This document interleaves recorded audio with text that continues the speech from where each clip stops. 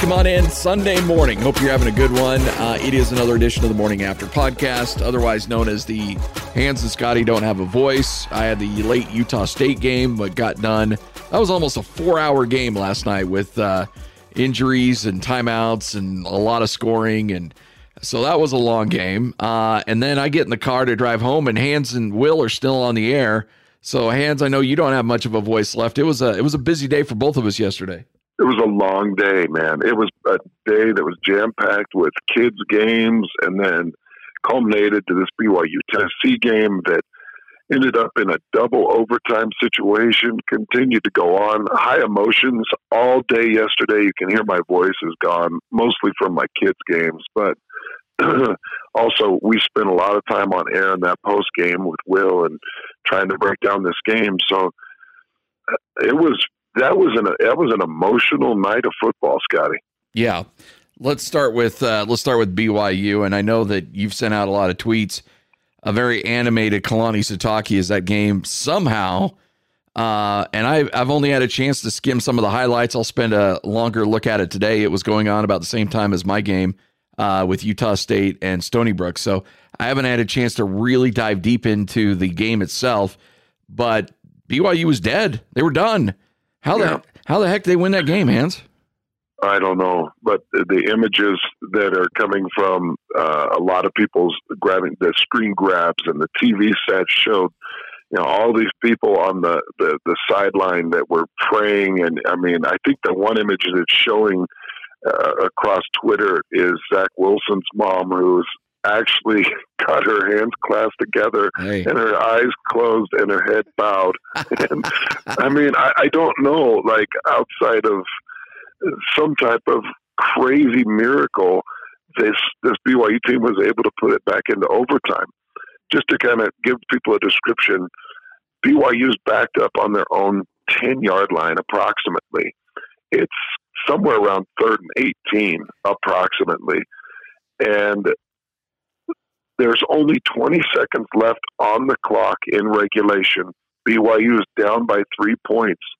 I mean, typically that's just, chalk it up. That's a loss.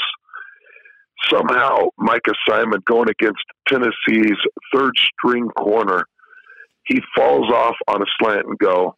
You actually see him kind of stumble off of the route, bites the slant. Micah Simon takes off up the sideline. A great catch by Micah. Not only that, but I watched it again this morning, and he breaks a tackle to get underneath, cuts back in towards the middle of the field. But then by another miraculous turn of events, he's tackled before the clock expires. He would not have made it to the end zone. There were too many people in pursuance. There was the right angles. And if they don't bring him down, clock probably expires because you need about 2.5, 3 seconds to get up and spike the ball. Well, he was tackled with 7 seconds. They get up and spike it with it, leave about 4 or 5 seconds. They're able to kick the field goal. And I don't know if you've seen the images of the field goal, Scotty. Yeah, I did go back and watch that. Oh, my gosh. That thing just when I first saw it live, I thought, that's SEC officials. They're going to wave this thing off. They are not going to count that field goal. And then you see them throw the uprights, and I'm thinking, how is this even happening? BYU loses the coin toss. Tennessee defers, gives it back to BYU for the first overtime. BYU goes in and scores with a beautiful slant pass to Talon Shumway. I think, let me check, that was Talon Shumway's only reception of the night. Wow. 1 catch, 14 yards, 1 touchdown in overtime. That was it. That's all you got from him. But it was huge and a beautifully thrown ball targeting the corner that had the meltdown against Micah Simon in the final 20 seconds. So really good offensive coordinating once they found the weak link to go back to that corner multiple times. And outside of that one that they attacked in overtime, I think they attacked it one other time in one of the overtimes. Tennessee matches it pretty quickly. They match it. They find a seam route, and they really put a dime on a guy in the end zone. Tennessee gets the ball first in the second overtime. They're stopped to a field goal, and BYU find Tyson Williams on a couple of runs.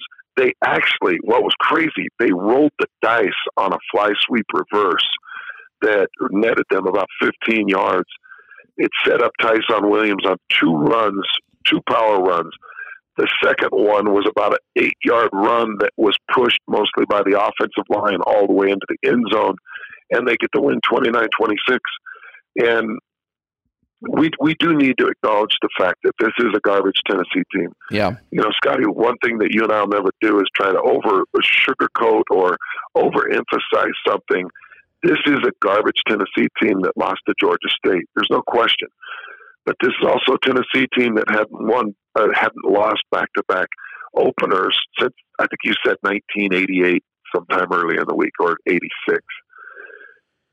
They just don't lose back-to-back home openers. It doesn't happen that way. Georgia State and BYU, it does show this is not a good team. But that was an emotional game. I watched Coach Pruitt on the other sideline pour every bit of energy and emotion into that sideline. He was tearing apart everybody that was coming off that made a mistake. He was really trying to emphasize the energy. And Tennessee put up the best fight that I think that they could put up. But a highly emotional win for Kalani, highly emotional win for this BYU football team. And it was a great night, regardless of what type of Tennessee team this is. You know, it's funny just watching that 64-yard pass, and the highlight I'm looking at right now has, you know, Micah Simon open on the sideline. You know, Matt Bushman's also running free too, like down the seam. Like there were multiple breakdowns on this Tennessee defense where now the safety would have caught Bushman probably around the 45-yard line, but that's also going to be a big gain for BYU if they find Bushman.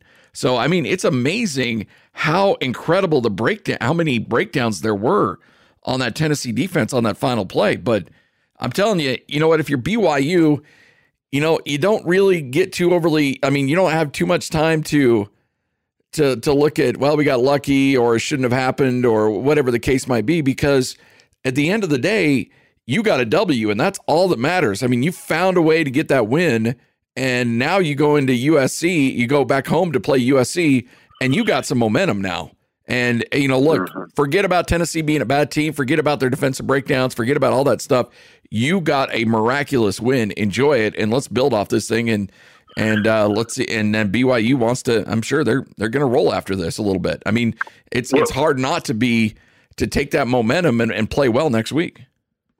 Well, to your point, Scotty, I think one thing that they found was a little bit of that identity that Will and I have been talking about, really discovering that, okay, you do have a run game. Your offensive line is much better in run block, more confident in run block, and Tyson Williams is a runner.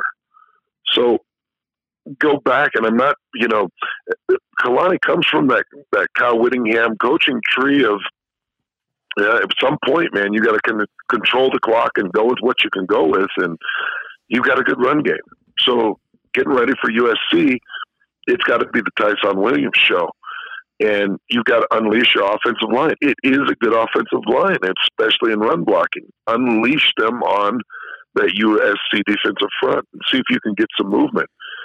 It is a big week for Kalani and getting ready for USC. USC and Washington in back-to-back weeks at LaVell Edwards Stadium. That's spectacular. This is a fun couple of upcoming weeks for BYU fans who stand in Independence and at times don't know what to get excited about. Well, this Tennessee win cranks up that excitement because right now you've got a coach who's trying to coach for his extension. He's trying to coach for a new contract, and you've got a team who's playing like that for him. Didn't in the second half of that Utah game, but they did in that Tennessee game. Yeah, yep. By the way, just update, USC may not be as bad as we thought.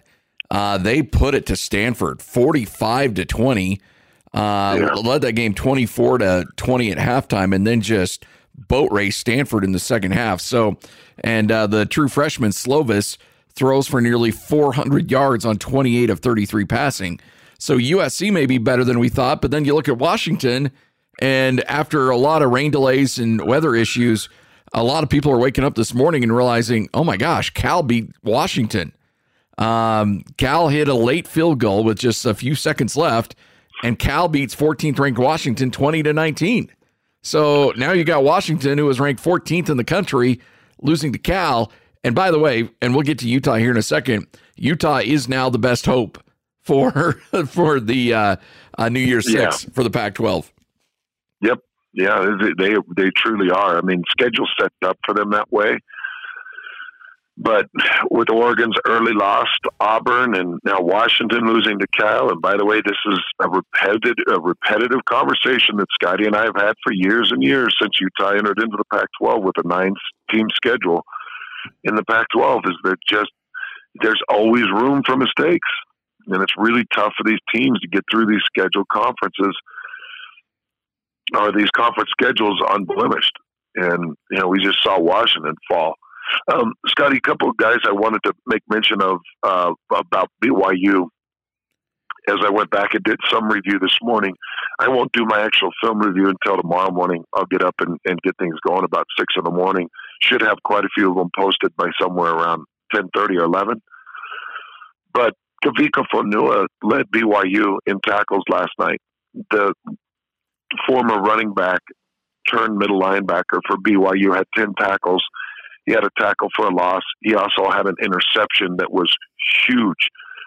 Isaiah Kafusi was spectacular on a fly sweep in a 4th and 1 situation where Tennessee could have probably iced the game with a first down. It's 4th and 1.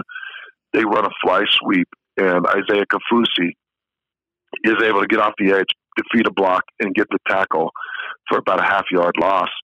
And that's the image that you see of Kalani that I tweeted out yesterday, where he's stretching back and letting all the emotion flow from him. So Isaiah Kafusi was great. 9 tackles. He ended up with 2 pass deflections. And, of course, that big tackle that I talked about. Kairos Tonga didn't have the greatest night. It's not like he was ever present. But when Tennessee got the ball back with about a minute 50, and they were trying to drive and put the exclamation on the win, Kairos Tonga broke through the line, actually pushed the right guard back into the running back, and then blew up the running back for a 3-yard loss. Kairos Tonga was spectacular. Tyson Williams, the running back, ended up with 17 carries for 92 yards and 2 touchdowns. That was fantastic. Zach Wilson at the beginning of the game had some accuracy issues, some holding on to the ball issues, but ended the night 19 of 29 for 232 yards. And that touchdown that he threw in overtime was awesome. So you had some guys that stepped up last night. Outside of course, we talked about Micah Simon. And then the final guy I have to mention, I'm forced to mention him, was Jake Oldroyd. The kicker for BYU ended up 3 of 3 on field goals, had the long of 42. He was 2 of 2 on extra points, had 11 points for BYU on the night, and he averaged just over 51 yards in punting. So on 4 punts. So it was really some great performances across the board from guys that Kalani needed to show up in that game. So BYU gets the win. They're now 1-1 on the season, and we said all during the offseason BYU wouldn't start out the year 0-4. They would win one of these games, probably between Tennessee and USC. They've done that. They've got USC coming up. Utah at home taking on Northern Illinois. A little bit of a shaky start in the first half, some defensive lapses, especially in coverage. But when Utah put the clamps down in the second half, they did exactly what we thought they'd do. They won that game. They won it handily. And again, showing that, look, that this is a really good team. And sometimes when their focus isn't right, they'll give up some points, they'll give up some yards. But at the end of the day, when they get things right, they'll put teams away. And they did that to Northern Illinois. Yeah, they did. And as you mentioned, Northern Illinois had some success. Bowers, their quarterback, ended up the night 20 of 29 for 230 yards and a touchdown. A lot of that came in the first half of that game before BYU put the clamps on, but still 20 of 29 for 230 yards coming from Northern Illinois' passing game was pretty special. I will tell you that Northern Illinois, they wanted to press the run at times. They tried to get it going on the ground, and they really couldn't get anything going. Their starting running back Nettles ended up on an average of 3.7 per carry. They only had 67 yards rushing, and Utah was really able to shut that down. I do know that there's some concern out there about Lecky Fotu, and I was actually talking to a high school coach that knows him and said that it is nothing to be concerned about. That Lecky Fotu is just fine, nothing to be concerned about. And he said that Lecky could play, but Lecky needs to be ready for Pac-12 play. So don't worry about the big man Lecky Fotu in the middle. I expect him back against Idaho State, and if he doesn't play against Idaho State, I think that's all precautionary and not because he's absolutely injured and out. But I do expect him back against Idaho State, Scotty. On the offensive side of the ball for Utah, just going back and review, they limited him in passing attempts. Huntley, for the second week in a row, was under 20 attempts. He was 14 of 19 for 214 yards. And Utah went back to Zach Moss. And Moss didn't have the average per carry that I'm sure he wanted. He ended up at 4.4 yards per carry, 18 carries for 80 yards. It's not what Zach Moss wanted, but we know what Northern Illinois. We know Northern Illinois is a very strongly coached team. Yeah, good defense. They are going to play disciplined, hard-nosed, fighting type defense, and they did that at times against Utah. And I still, Scotty, I did see some strange tweaks in. I saw some strange tweaks in coverage in the first half of this game. I don't know if Utah saw something from Northern Illinois, but the press wasn't the same as the press that I saw against BYU the week before, so I don't know exactly what they were doing. But I did see in the second half things just went back to base, and I still haven't seen the defense or the offense really open things up. Yeah. Now, maybe Ludwig doesn't open things up, but I know that Morgan Scally has a lot more to bring. You know, there is a lot in that defensive playbook that has not been opened up and unleashed. They've played base style, and I expect a lot more to flow out in 2 weeks against USC. Yeah, I'm still of the belief that they're you can say that about Morgan Scally. I think on the offensive side too, they're holding back, and wisely so. If you can get wins, if you feel comfortable about getting wins against BYU and Northern Illinois and Idaho State, then no need to really show your cards right now. And I think that's where Utah's at, where they can hold back. They can, in fact, if you're, essentially kind of reading between the lines on what you saw, perhaps they're experimenting a little bit with some different coverages, seeing what works, what doesn't work. Okay, that didn't work. Let's scrap it. And when they put the clamps down defensively, look, Northern Illinois had 17 points at halftime. They get shut out in the second half. Don't score. Yeah. And so it's like Utah's like, okay, well, we played around a little bit. We tried some things, didn't work. So let's go back to what we do. And boom, Northern Illinois doesn't touch the scoreboard in the second half. Well, and the nice thing, the way the schedule's worked out for them, they have one more game to try some things that, to try some depth. First of all, you want to work on your depth because let's say against USC, you've got a starting safety or a starting corner that comes up limping. And now you can look at some of these guys and say, oh, well, he's got 3 games of reps now, and let's put him in against USC and we can count on him. So I think really good opportunity to work on depth. And then a really nice opportunity to work on coverages. You find Idaho State's best receiver or you find Northern Illinois' best receiver, and you say, all right, we're going to see some really talented receivers in Pac-12 play. How do we want to manage this? Do we press them outside? Do we funnel them back inside? Is our best bet to push them in and towards Julian Blackman, or is our best bet trying to push it back into Evans? Are we working on bracket? So there are so many different things that they can try to put together and work on. So when you see a Pac-12 team and you want to throw something different, they've worked on it in live game action.